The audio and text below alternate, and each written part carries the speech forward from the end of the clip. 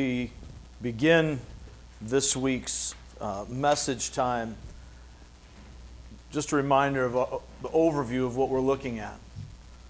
We're talking about the coming of the Savior. And as we celebrate the coming of the Savior, it's not just Christmas Day. When we celebrate, it's strange how we celebrate Christmas as a long season, right? Because we're celebrating the Advent, the coming of Christ. It's much bigger than one day, one small holiday. We're talking about God becoming flesh. It takes some time to let that sink in. So as we work through the Sundays of Advent, we're using these great historical hymns to help us think through the truth of our Savior who came for us. And over these 4 weeks, we'll look at 4 different truths. Last week when we were together, we lit the first candle of Advent. Maybe we won't do it this week. And we remembered with that candle that Jesus came to save us because we could not save ourselves. And we talked about the nature and character of God, His greatness and His holiness, who He is as a person, being beyond what we're capable of imagining. And our sin permanently and irrevocably separating us from God. And yet, in His sovereign grace, in His mercy and love toward us, He sent the Savior, the Messiah, Jesus, to pay the price for our sin. Jesus died in our place, paying that wage, that penalty, that price of sin, which is death. The problem with us trying to pay that is it's a one-time deal. Jesus, having life in Himself, was able to die in our place. And paying that price for us, He gave us the opportunity to have permanent, eternal, abundant, overflowing life with Him. Life that starts now and lasts forever. That's the glory of Christmas. It's not a baby in a manger. It's a Savior who came for us because God so loved the world. Today, we're moving into the promise of a Savior, that glorious song of old, and we are recognizing with a second candle as we remember the Advent. Now, last week this candle fell off the pedestal, so I'm really hoping it doesn't do that with fire on it today. We're recognizing that Jesus came to save us because God keeps His promises. That's going to be really important for us to look at as we walk through this. Because we're not really great with trust, are we? How many of you have a hard time with trust? Anybody? Raise your hand if you have a hard time with trust. If you don't have a hard time with trust, you probably have never had anybody lie to you. You've probably never had anybody break a promise or disappoint you. And you may probably be less than a year old. Because trust is hard. Why? Why is it so hard to trust people? You know, don't you? Because they keep letting you down all the time. So why is it so hard to trust God? Same reason. Because people keep letting you down all the time. You know who lets us down the most? It's not the politicians. They make promises all the time, don't they? You know, Roosevelt said, I've said it before, I'll say it again, I will not send your boys into any foreign wars. And then we had World War II. The late President George H.W. Bush famously said, read my lips, no new taxes. And then we had new taxes. We're used to that, aren't we? We're used to politicians making promises. We don't even get our hopes up most of the time. No, it's not the politicians. How about your spouse? Very often in our world, the promises we make at the altar, they don't even last to the first anniversary. So many people that you and I know, maybe even some of you, spend more time planning the wedding than we actually spend married. That's hard. Why? Because People let you down. We break our promises. Now, it's not your spouse. How about your parents? Any of your parents let you down? If your parents didn't disappoint you, if your parents didn't let you down, you didn't have any parents. I've got 5 kids, and I have let down every single one of them. I have done my best. At least I think I have. Sometimes we think we do our best and we really don't. And I've made promises that I have broken. I've made commitments that I haven't followed through on. I've done things that were not reflective of the perfect and holy character of God. My parents disappointed me. Their parents disappointed them. My children, as they have children, disappoint their children. We got a pretty good tradition going. But it's not our parents.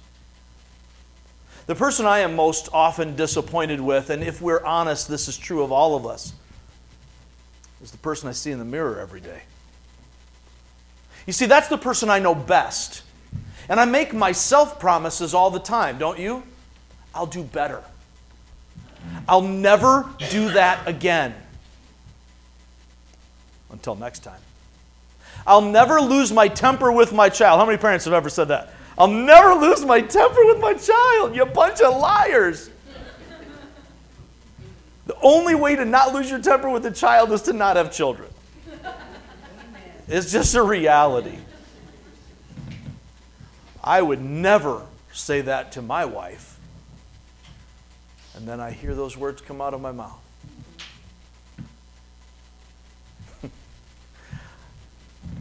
I will work out every day this year.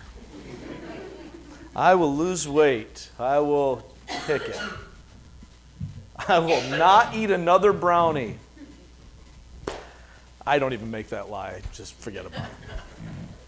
Guys, we disappoint ourselves because it's our character. It's who we are. We are sinful people. That's the problem that we have. We are permanently and irrevocably separated from God because in our very core, in our soul's genome, if you will, we are sinners. We're not like God. We're not in ourselves holy. We're broken. And that cycle continues because in our broken nature, our fallen nature, as theologians would call it, we make broken, fallen, sinful choices. And we act out of who we are. But we have this tension in us because we're created in the image of God, and so everything in us longs for that. This is why heroic stories are popular. We've forever, as long as there have been stories, we've loved heroes. It didn't start with Stan Lee and Marvel Comics. Of course not, because Superman started in 1938, so you know it's before that. Why did the Greeks have the mythology that they had? Because there's something in us that longs for the character of God. It's the image of God, the imago Dei in us. And yet we're broken and we fail to meet that image. So we have this constant tension. I want to be better than I am. I have a hunger for eternity.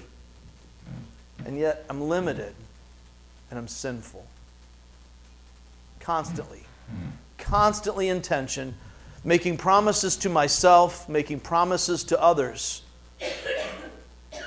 and yet failing to complete the task. This is a conundrum. I won't have you turn there because it's not part of our manuscript today, but check out Romans 7 sometime. You might want to jot that down. Romans 7 is Paul's wrestling with himself as he says, man, I see the stuff I want to do. I know the right thing to do, and I just can't pull the trigger. And I know the stuff I don't want to do that I hate. I hate it with all of who I am, and yet I still find myself there. What is wrong with me? Or as he puts it, wretched man that I am, who will rescue me from this body of death? This is the tension that we live in this sinful and fallen world. This is why it's so hard to have faith. We all talk about it.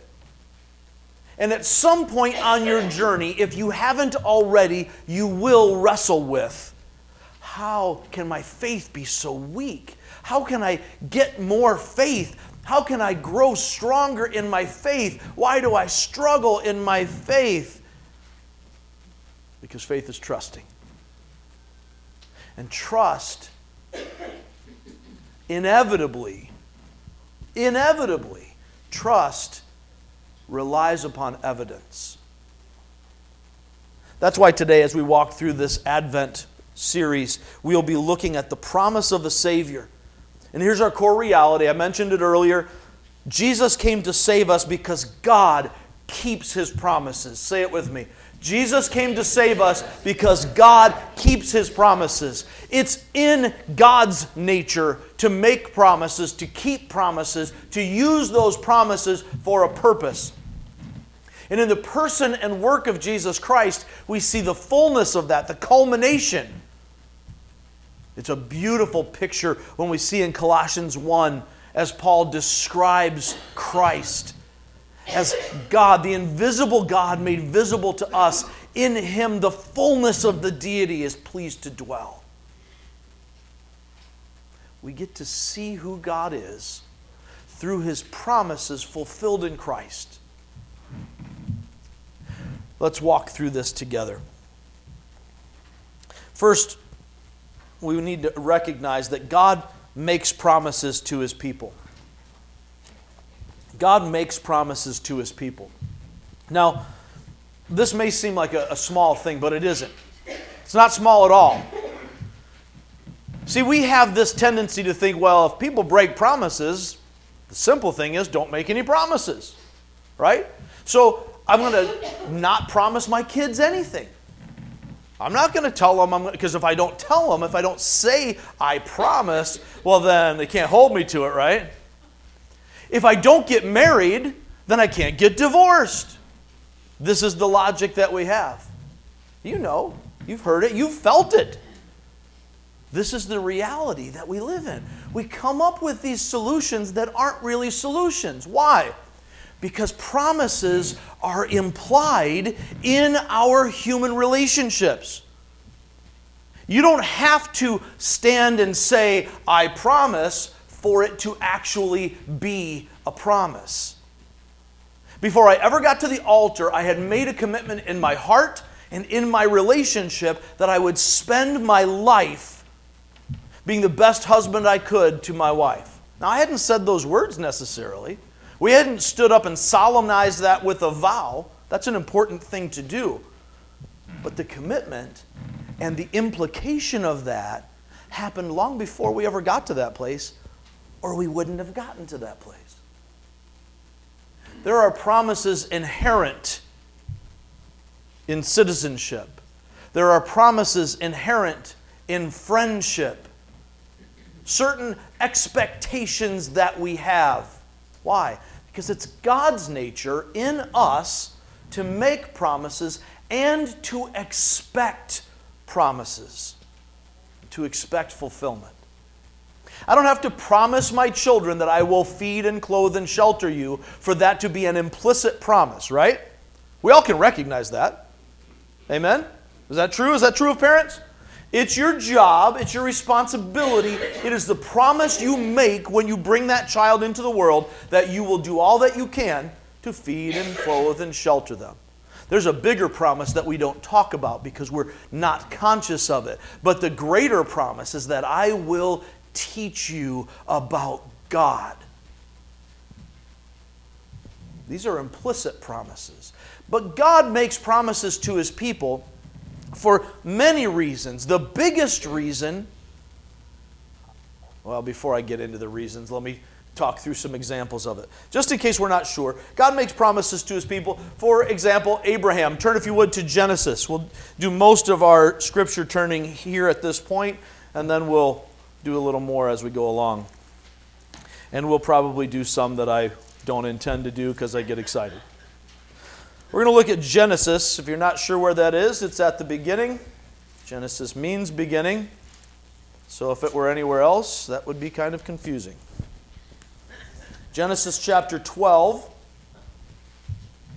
In Genesis chapter 12, God makes a promise to Abraham.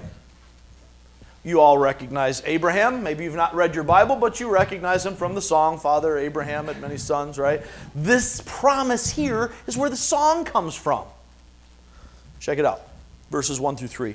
The Lord had said to Abram, this is before he became Abraham. He gets a name change later on, so he becomes the artist formerly known as Abram. Leave your country, your people, and your father's household, and go to the land I will show you. We're going to look at the next couple of parts here. But already, there is a challenge that's super freaky and a promise that goes along with it. The challenge is, here's what I expect you to do. I expect you to leave everything that you know, to pull up roots, leave your family, and go where I'm going to show you. The promise here is that God's going to show him. Now, he doesn't say, I promise, does he? I didn't put my hand on a Bible. I didn't sign a note that said this. But when God speaks, his word is his bond. Go to the place I will show you. Implicitly, the promise is, I will show you. But God is saying, go, and I'm not telling you where right now. You just go. I'll show you on the way. How many things does he do that with us about? I just expect you to obey. I'm not giving you all the details right now. But God, I don't know how this is going to turn out. I don't care. Just follow me. I'll show you where to go. The promise continues. Here's the covenant that God makes with Abram. I will make you into a great nation, and I will bless you. I will make your name great, and you will be a blessing. I will bless those who bless you, and whoever curses you, I will curse. And all peoples on earth will be blessed through you. So there's a promise that God makes to Abram. It's an interesting thing. Abram's not asking for a promise. It seems to be sort of out of the blue. God, in his sovereignty, says, Abram, I got a calling for you. I got a promise for you. He didn't work for it. He didn't apply for it. He didn't earn it or deserve it. God calls Abram, this individual dude, out of this pagan land and says, you're mine. I'm going to do great things. Get on board. God makes promises to Moses, for example.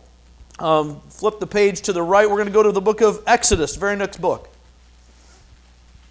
This is long after Abram, even after he becomes Abraham and after his sons and many generations have passed.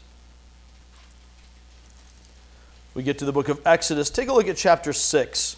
There's so much. We could go through every book of the Bible and almost every chapter of the Bible and find promise after promise after promise that God makes. I just want to show you these because they lead us someplace. But in these promises, it may be God just saying, I will. It may be God saying, I promise on oath, I swear by myself. When God says these things, he is speaking these promises to people, and they point to who he is. But in Exodus chapter 6, take a look at verses 6 through 8. God makes a promise to Moses, but his promise to Moses is for the Israelite nation as well. So he makes a promise to Abraham, to Moses, to the nation of Israel. Here's what he says. Therefore, say to the Israelites, man, I want to back up. Every time I see therefore, I want to back up. Understand that there's a context. Whenever you see that word therefore, it means in light of what I just said. Let's back up to verse 1. Then the Lord said to Moses, now you will see what I will do to Pharaoh. Because of my mighty hand he will let them go. Because of my mighty hand I will drive them out of this country. So he's making a promise here to Moses. You're going to see what I'm going to do. The Israelites, as you know, were in captivity. They were slaves in Egypt. Pharaoh wouldn't let him go. God says, you're going to let him go. And if you're not going to let him go, I'm going to make you want to let him go. And he brings the plagues. And he says, here's what I'm going to do. Verse 2, God also said to Moses, I am the Lord. I'm going to not preach a sermon on that, even though I really want to. I am the Lord. I appeared to Abraham, to Isaac, to Jacob as God Almighty. But by my name, the Lord, Yahweh, I did not make myself known to them. I also established my covenant with them to give them the land of Canaan, where they had lived as aliens. Moreover, I have heard the groaning of the Israelites, whom the Egyptians are enslaving, and I have remembered my covenant. So God's promise to Abram is still in effect. All these generations later, to this nation that he would provide, that he would produce through him. Check this out, verse 6. Therefore say to the Israelites, I am the Lord, and I will bring you out from under the yoke of the Egyptians. I will free you from being slaves to them, and I will redeem you with an outstretched arm and with mighty acts of judgment. I will take you as my own people, and I will be your God. This is the heart of the promise. God says to Moses and to the Israelites, I will make you mine, and I will be your God. Then you will know that I am the Lord your God, who brought you out from under the yoke of the Egyptians, and I will bring, I will bring you to the land I swore with uplifted hand to give to Abraham, to Isaac, and to Jacob. I will give it to you as a possession. I am the Lord. Everything God does hinges on that. I am the Lord. I am who I am. This is my name, my identity, my nature, my character. All the promises of God point to his nature and character. They rely on that. They rest on that. He makes a promise to David. This becomes really important as God refines the funnel of these promises in the covenant. He makes a promise to Abraham. He actually made a promise back in the garden in Genesis 3 that we talked about last week.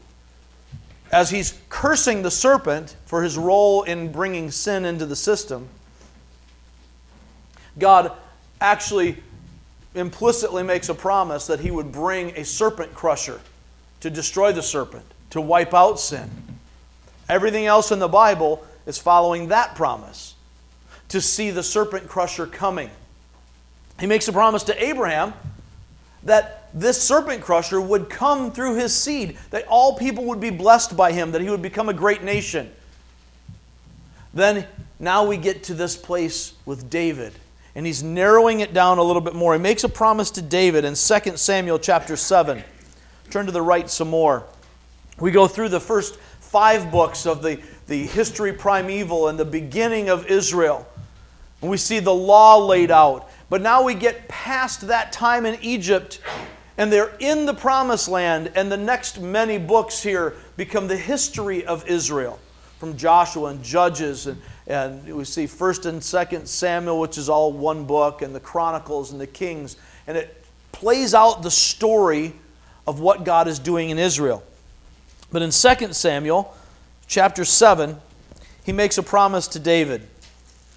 Now, it's very interesting to see these promises that God makes to David, because he has made promises to David about the kingdom before he was ever king. So David had to live in the shadow of the promise that he would become king for years before it ever came to pass. Keep that in mind as we look at all of God's promises. Keep it in mind as you look at God's role, his promises in your own life. Sometimes we don't see those things come to pass for a really long time, because while God makes promises, unless he gives you a date, which he doesn't do very often, it's in his timing, not in yours. David in chapter 7 now is king. And we're going to pick up, I'm going to pick up with verse 1. We're going to focus in on 4 and following, 4 to 17. But we're going to pick up with verse 1 just so you get some context for it. After the king David was settled in his palace, and the Lord had given him rest from all his enemies around him, he said to Nathan the prophet is the mouthpiece of God. That's the person God speaks through. Here I am, living in a palace. David said this to Nathan, by the way. Here I am, living in a palace of cedar, while the ark of God remains in a tent. Nathan replied to the king, whatever you have in mind, go ahead and do it, for the Lord is with you. That night the word of the Lord came to Nathan. Here's what God says through Nathan to David. David was speaking to Nathan on his own authority. He's frustrated because, man, and it sounds humble, doesn't it? I'm living in a great palace as the king, but God's living in a tent. They still had the tabernacle. They didn't have a temple. But God told them the tent to make. David's getting his eyes off of what God has for him. But check out how God responds. Go and tell my servant David, this is what the Lord says. Are you the one to build me a house to dwell in? Are you the one to build me a house to dwell in? I have not dwelt in a house from the day I brought the Israelites up out of Egypt to this day. I've been moving from place to place with a tent as my dwelling. Wherever I have moved with all the Israelites, did I ever say to any of their rulers whom I commanded to shepherd my people Israel, why have you not built me a house of cedar? Now then, tell my servant David, this is what the Lord Almighty says. I took you from the pasture and from following the flock to be ruler over my people Israel. I have been with you wherever you have gone, and I have cut off all your enemies from before you. Now I will make your name great, like the names of the greatest men of the earth. This is so cool. So David's going to do something for God, right? And God says, like I need a house? Really? I didn't ask anybody else for a house as we're going along. You think you can give me a house? You can give me something that I couldn't give myself? Come on, David. David's telling God what he's going to do. And God says, let me tell you what I'm going to do. I'm going to do something greater than you even thought about. I'm going to do something you didn't ask for. Because our God is able to do immeasurably more than all we ask or imagine. Tell my servant David, this is what the Lord Almighty said. I took you from the pasture, from following the flock, to be ruler over my people Israel. Verse 9, I have been with you wherever you've gone. I have cut off all your enemies from before you. Now I will make your name great, like the names of the greatest men of the earth. And I will provide a place for my people Israel, and I will plant them so that they can have a home of their own and no longer be disturbed. Wicked people will not oppress them anymore as they did at the beginning, and have done ever since the time I appointed leaders over my people Israel. I will also give you rest from all your enemies. The Lord declares to you that the Lord himself will establish a house for you. You want to build me a house? Let me show you a house, David. It's not built out of cedar. It's bigger. Verse 12, when your days are over and you rest with your fathers, I will raise up your offspring to succeed you, who will come from your own body, and I will establish his kingdom. He is the one who will build a house for my name, speaking of Solomon in this particular instance. And I will establish the throne of his kingdom forever. Solomon didn't live forever. But there's a promise to David that his offspring will sit on the throne forever. Verse 14, I will be his father, he will be my son. When he does wrong, speaking of Solomon, I will punish him with the rod of men, with floggings inflicted by men. But my love will never be taken away from him, as I took it away from Saul, whom I removed from before you. Your house and your kingdom will endure forever before me. Your throne will be established forever. So as we look at these verses, just a little side note for you to keep in mind, because it can seem a little confusing as we read it. Theologians would refer to this as the law of double fulfillment.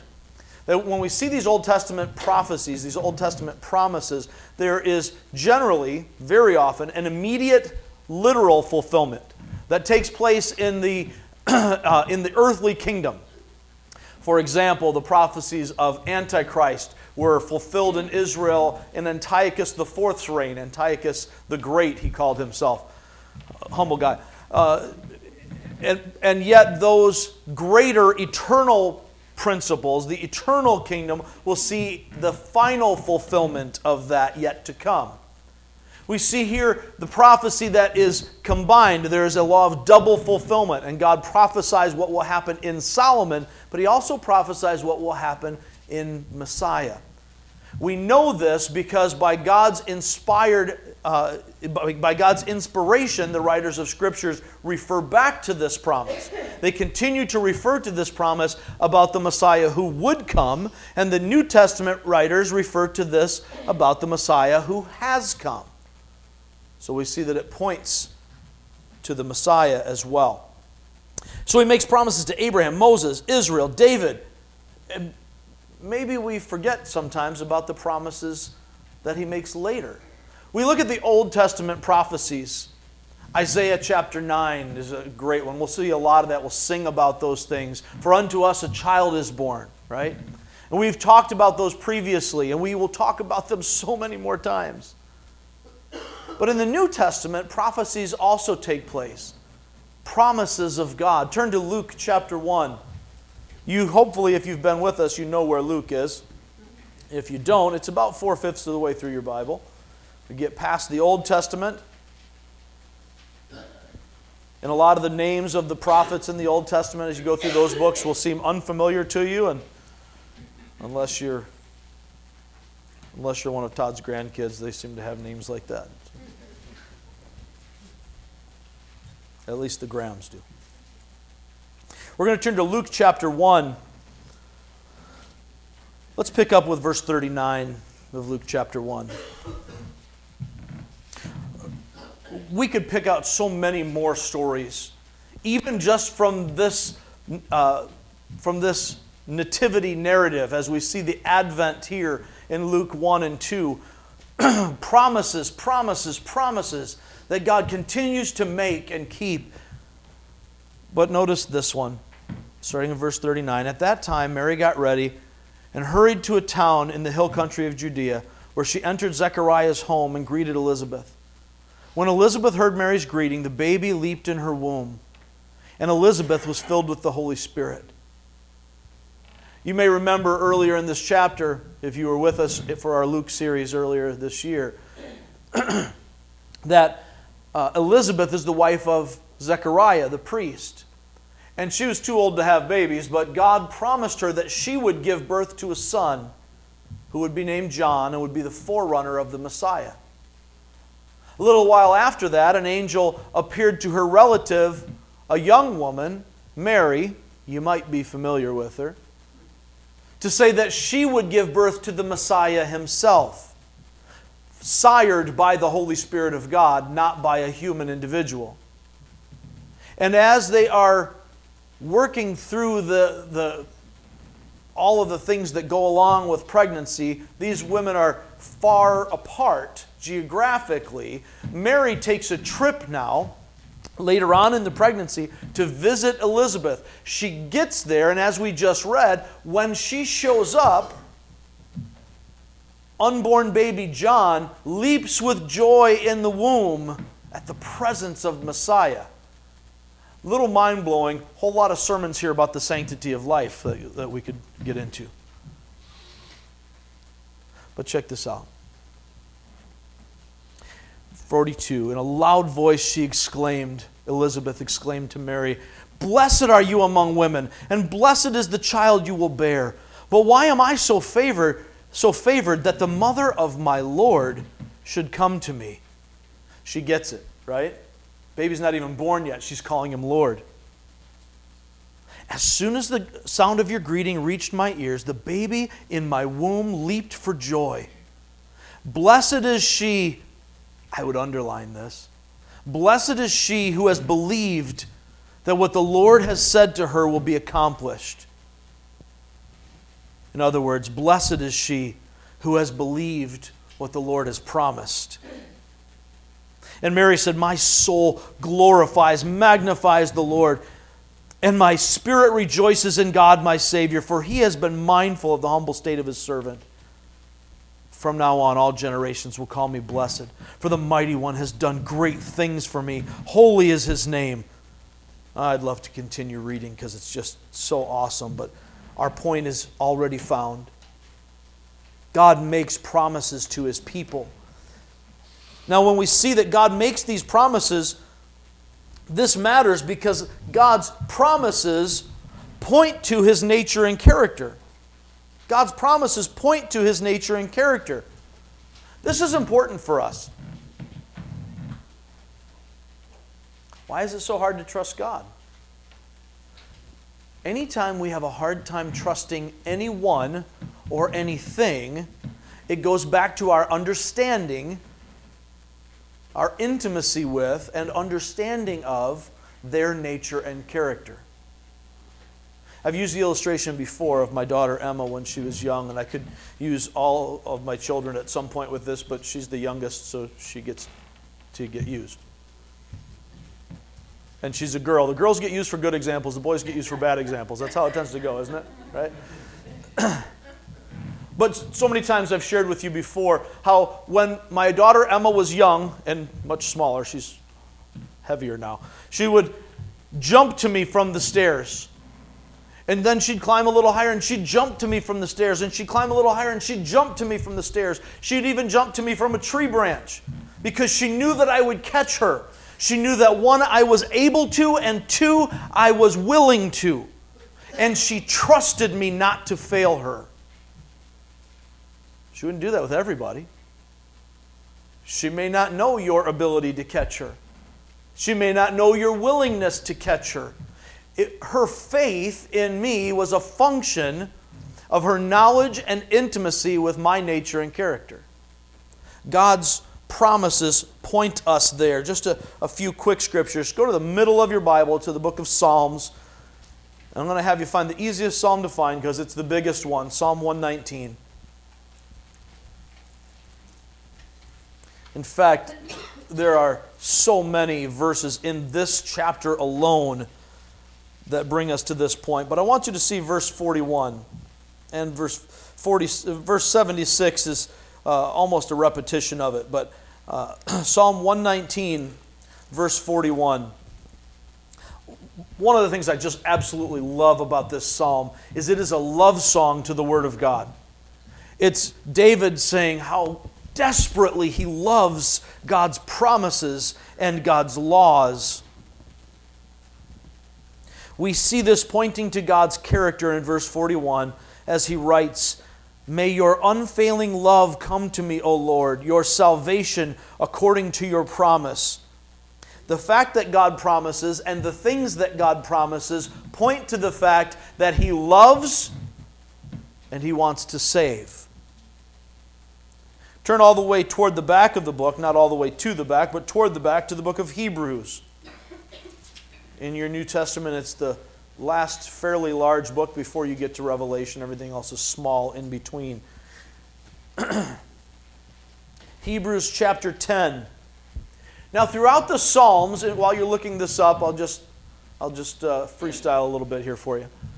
Throughout the book of Psalms, we see the psalmist, whether it's David or the sons of Korah, whoever it is that is writing these psalms, in almost every one, we see an appeal to the character of God. And one of the themes that we see over and over in the Psalms is the same theme we see over and over in the prophets. It's the same thing that God brings out about Himself from Genesis on.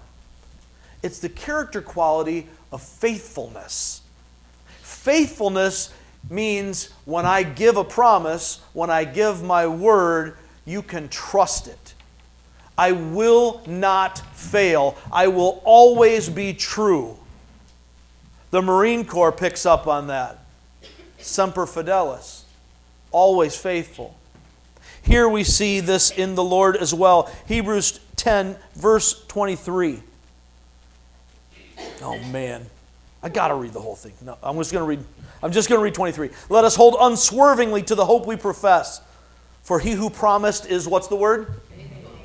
Say it again. That wasn't convincing. Faithful. That's a little better. So God is faithful, therefore we trust His promises. It points to His character. And notice also in Hebrews 10:23 that because God is faithful, we can hold unswervingly to what? What does it say in the verse? To hope. Because God promises and He is faithful, we are able to cling to it. Note, God's promises give us hope. God's promises point to His nature and character. God's promises give us hope. Because He is faithful, I can hope in Him. That's what Job said. In the midst of his horrible situation, with everything falling apart, no answers, God's not telling him what's going on. I pray and I just don't get any answers. It's like the sky is closed to me. And in the midst of that, Job says, even though He slay me, yet will I hope in Him. How can he say that? How can he say, I will hope in God when everything is going wrong? Because God is faithful, and I can trust His nature and character. God makes promises to His people. We'll move a little more quickly from this point forward. God makes promises to His people. Secondly, we see God keeps His promises to His people. Every promise that God makes, He keeps. Let's go back to the book of Joshua. Not quite as far back as Exodus. Exodus, Leviticus, Numbers, Deuteronomy, Joshua. There we go. When you get to Joshua, turn to chapter 21.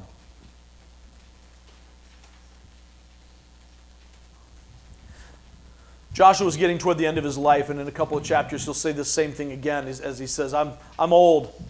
I'm about to end my days here and go home to my fathers. But you can count on this. The same thing he says here in 21, verse 45. Not one, say that with me.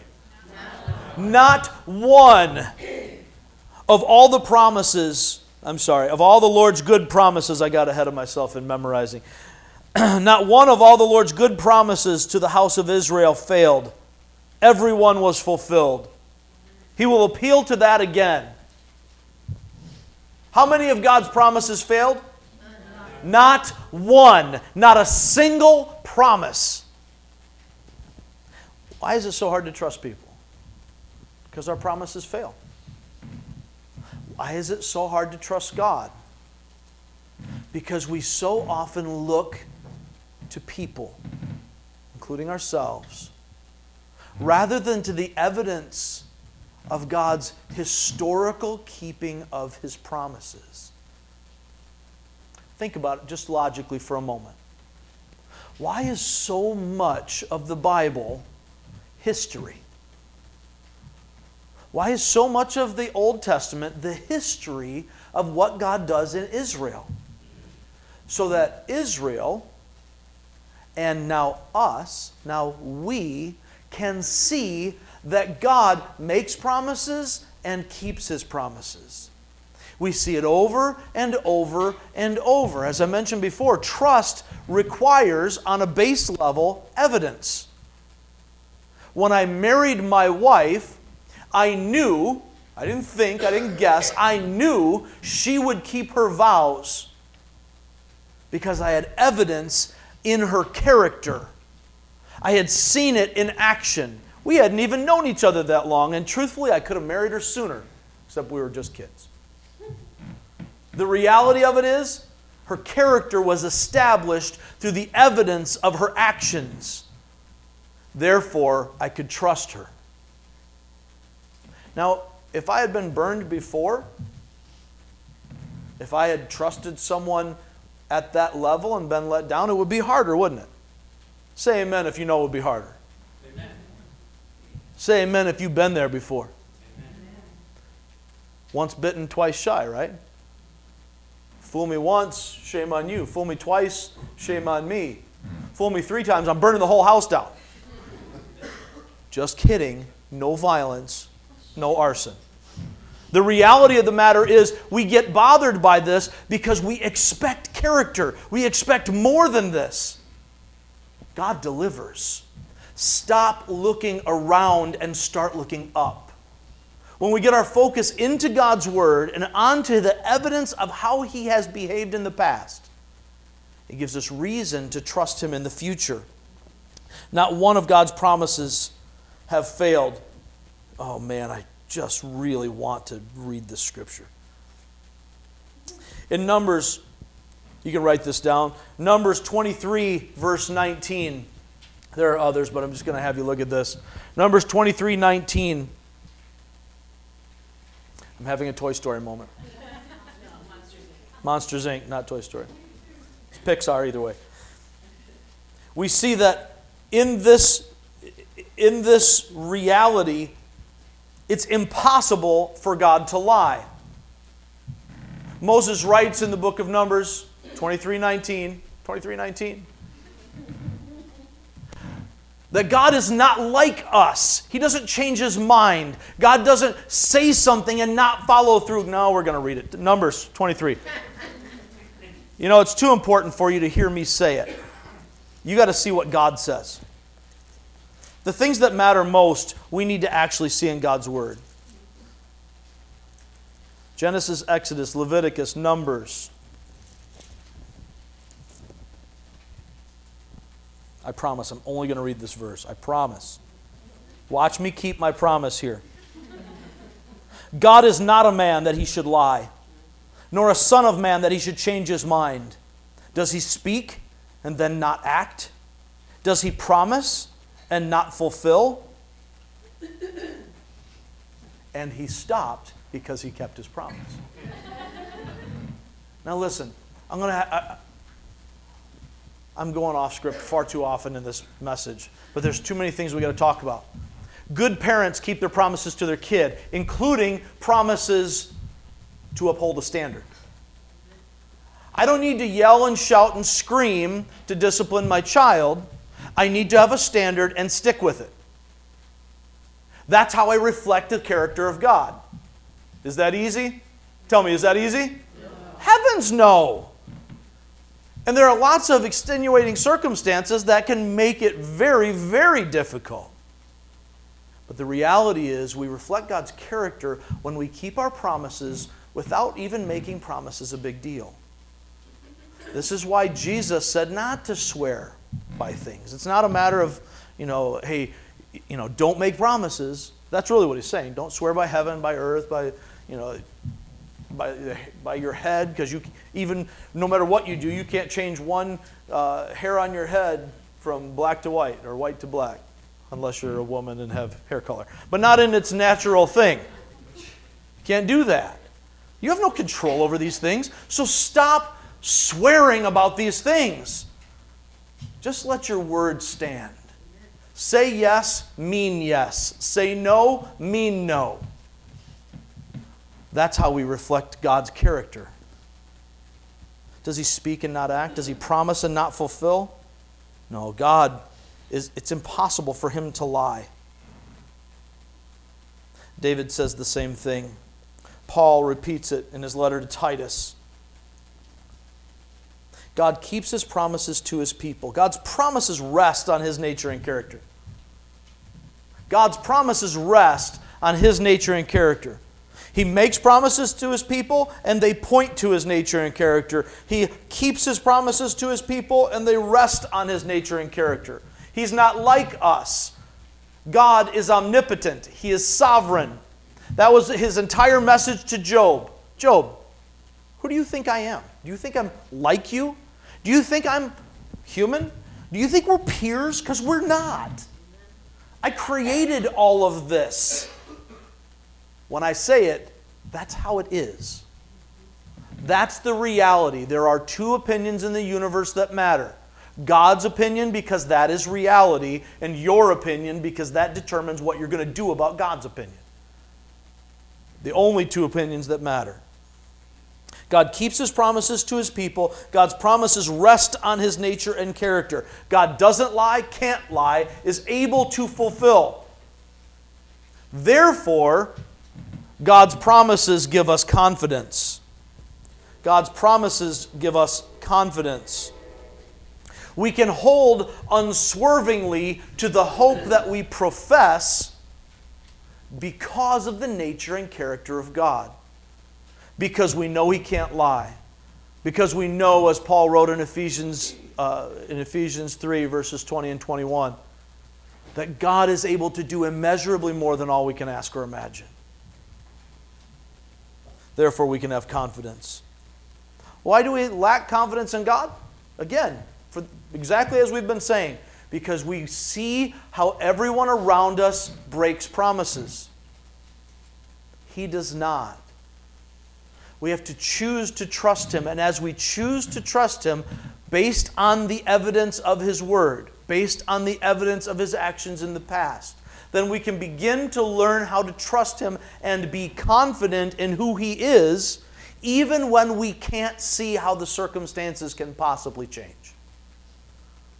In the midst of our darkness, we can trust that the sun is still shining. That's the reality of God. Lastly, we see God uses His promises. He uses His promises to His people. God uses His promises to His people. Now, we could stick in there, God plans His promises. God intends His promises. God purposes His promises. I know we can because I wrestled with all those.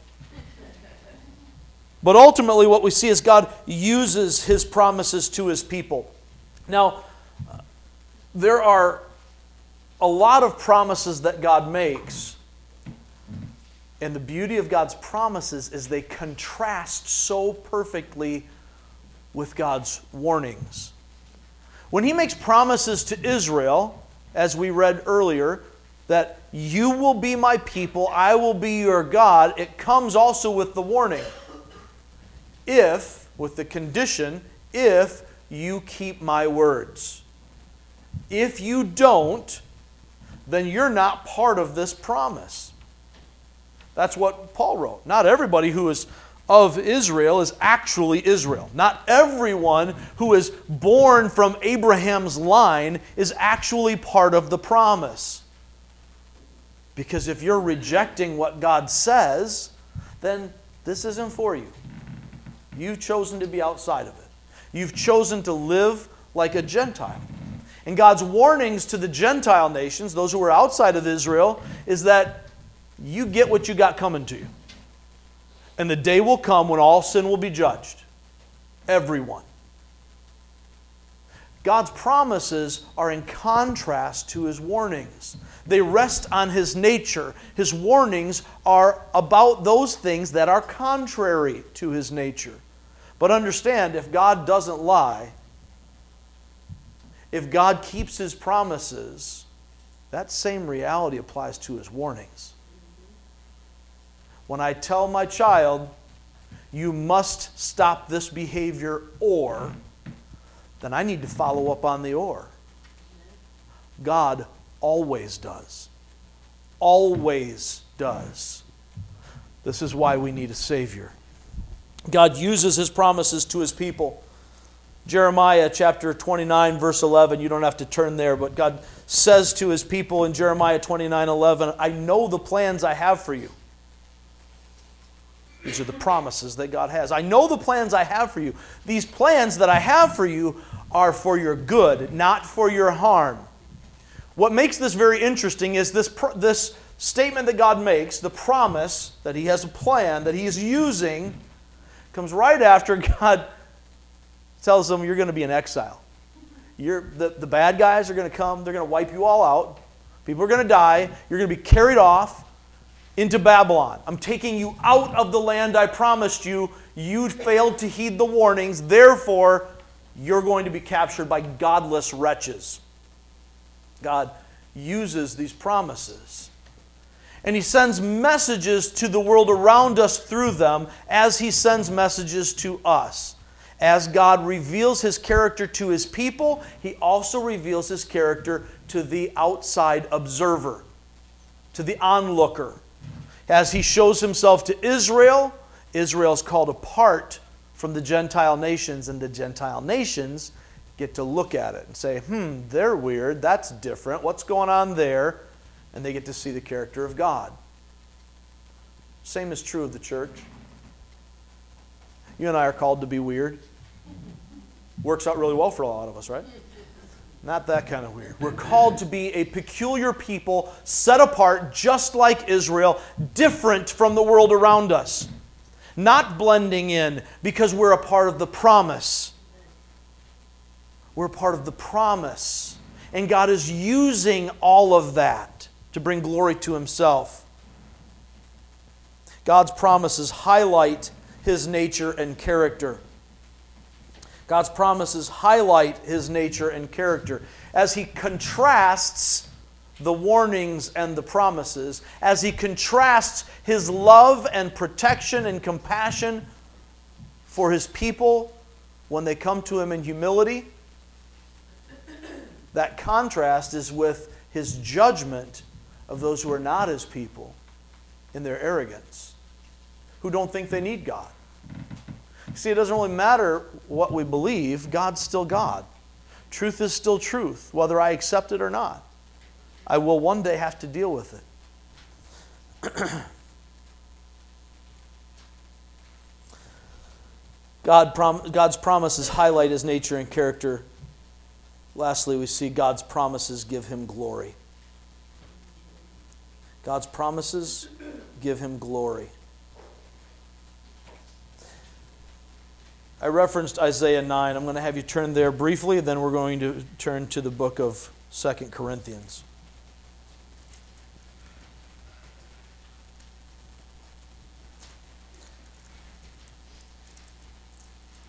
Isaiah chapter 9 sounds a lot like Handel's Messiah.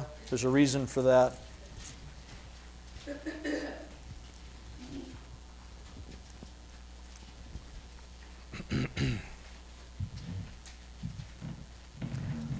God's prophecies through Isaiah are a double-edged sword. They are the highlight, they are the contrast, showing His promises and His judgments. Isaiah prophesies doom, and yet he prophesies a Messiah who will make all things right. He prophesies the hardship, the suffering, the discipline against Israel, and yet he promises that God will still show mercy to Israel and keep every one of His promises. Verse 1, nevertheless, there will be no more gloom for those who were in distress.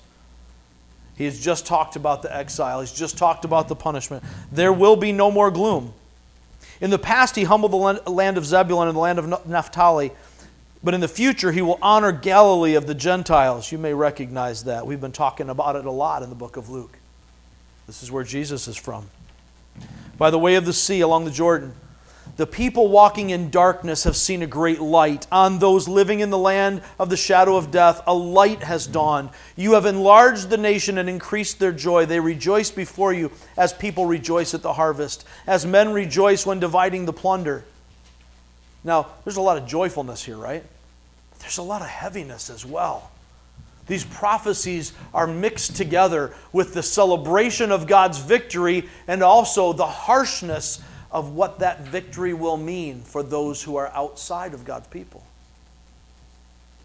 You have enlarged their nation. Jump down to verse 4. For as in the day of Midian's defeat, you have shattered the yoke that burdens them, the bar across their shoulders, the rod of their oppressor. The deliverance of those who are oppressed means judgment to the oppressor. Verse 5, every warrior's boot used in battle, and every garment rolled in blood will be destined for burning, will be fuel for the fire. For to us a child is born, to us a son is given, and the government will be on His shoulders. And He will be called Wonderful Counselor, Mighty God, Everlasting Father, Prince of Peace. Of the increase of His government and peace there will be no end. He will reign on David's throne and over His kingdom, establishing and upholding it with justice and righteousness from that time on and forever. Remember the promise God made to David? We see it here as well. The zeal of the Lord Almighty will accomplish this. But He's not done. The Lord has sent a message against Jacob. It will fall on Israel. All the people will know it, Ephraim and the inhabitants of Samaria, who say with pride and arrogance of heart, the bricks have fallen down, but we will rebuild with dressed stone. The fig trees have been felled, but we will replace them with cedars. In other words, bad things have happened, but we'll pull ourselves up by our bootstraps. We can do this. Let's just rise up. Let's work together, guys. We're going to get it done. God says, who are you? When I make plans, that's how it's going to be. And no matter how strong you think you are, you have gone against me and you will be punished. And you will go through the suffering. But on the other side, when you can't do it anymore, you will see who I am. God's promises give him glory. The last verse for us. This is our memory verse for today as well. And I would encourage you to take it in, commit it to memory, commit it to heart.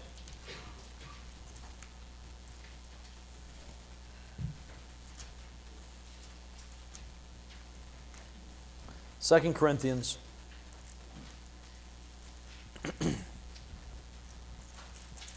Very first chapter. Verse 20. We see that God has made promises to Abraham and Moses and Israel and David and Mary. This verse reminds us that God makes these same promises to us. Not every promise is for every person. When God makes a promise to Mary, that's for Mary. You and I are not going to give birth to messiahs. That's not how it works. But God makes promises for us as well. Notice 2 Corinthians 1:20. For no matter how many promises God has made, they are yes in Christ. And so through him, the Amen is spoken by us to the glory of God. I've included it in your program in the English Standard Version rather than the NIV. I think it works better for Bible memory. Here's the rendering there. For all the promises of God find their yes in him. That is why it is through him that we utter our amen to God for his glory. That amen means I agree. It is so. Yes. I'm on board with this. Whenever we say amen, that's what we're saying. Saying, yes, I stand with this. I'm in agreement with this. Every promise of God for us is yes in Christ. Nothing overcomes those promises. And those promises draw us in and give us hope and confidence that we can reach out and say with gusto, amen and amen. We are on board with you, Lord. We will embrace these promises. And it's for his glory. Why does it matter? The promises of God matter to us because they demonstrate that we can trust him. God sent a Savior because he promised to send a Savior. So Jesus came to save us because God keeps his promises. That's really important for us to recognize, because if God doesn't keep his promises, then what are we doing here? To borrow from Paul, we are to be pitied above all people if God doesn't keep his promises. When God promised that Jesus would die and be raised the third day, if he didn't, then all of this is a waste. Then we can't trust God at all. If one part of the Scripture is false, this is why it's so important to have a high view of Scripture. If one part of God's Word isn't true, isn't the inspired Word of God, if it fails, then how can we trust any of it? That's a tough question. And this is why I'm hanging my entire being on the reality of God's Word being authoritative, inerrant, and infallible. And I hope you can as well. It makes a difference in our daily lives. Because when I'm facing trials and I know that God keeps his promises, I sent some of you recently a text from Isaiah 43. When God says, when you go through the fire, I'll be with you. When you pass through the floodwaters, they won't pass over. They won't roll over you. You won't be overcome. He doesn't say you won't face the fire. In fact, specifically says you will. When you go through the fire, I will be with you. God's promise to stay with us stands, and he can't lie. It's not in his nature. So everything that we face today, whatever you're struggling with, whatever that might be, the promises of God are yes and amen in Christ. And you can trust him with that. But it requires a response. In Acts 13, Paul is speaking at Pisidian Antioch, and he's telling the people there of the promises of God to the Jews. And how God did this and he kept his promise. And he did this and he kept his promise. And he did this. All these things that God promised throughout the history of Israel. And he gets to Christ and he explains that God promised this Messiah. And he kept his promise in Christ. But there's a warning that goes with it.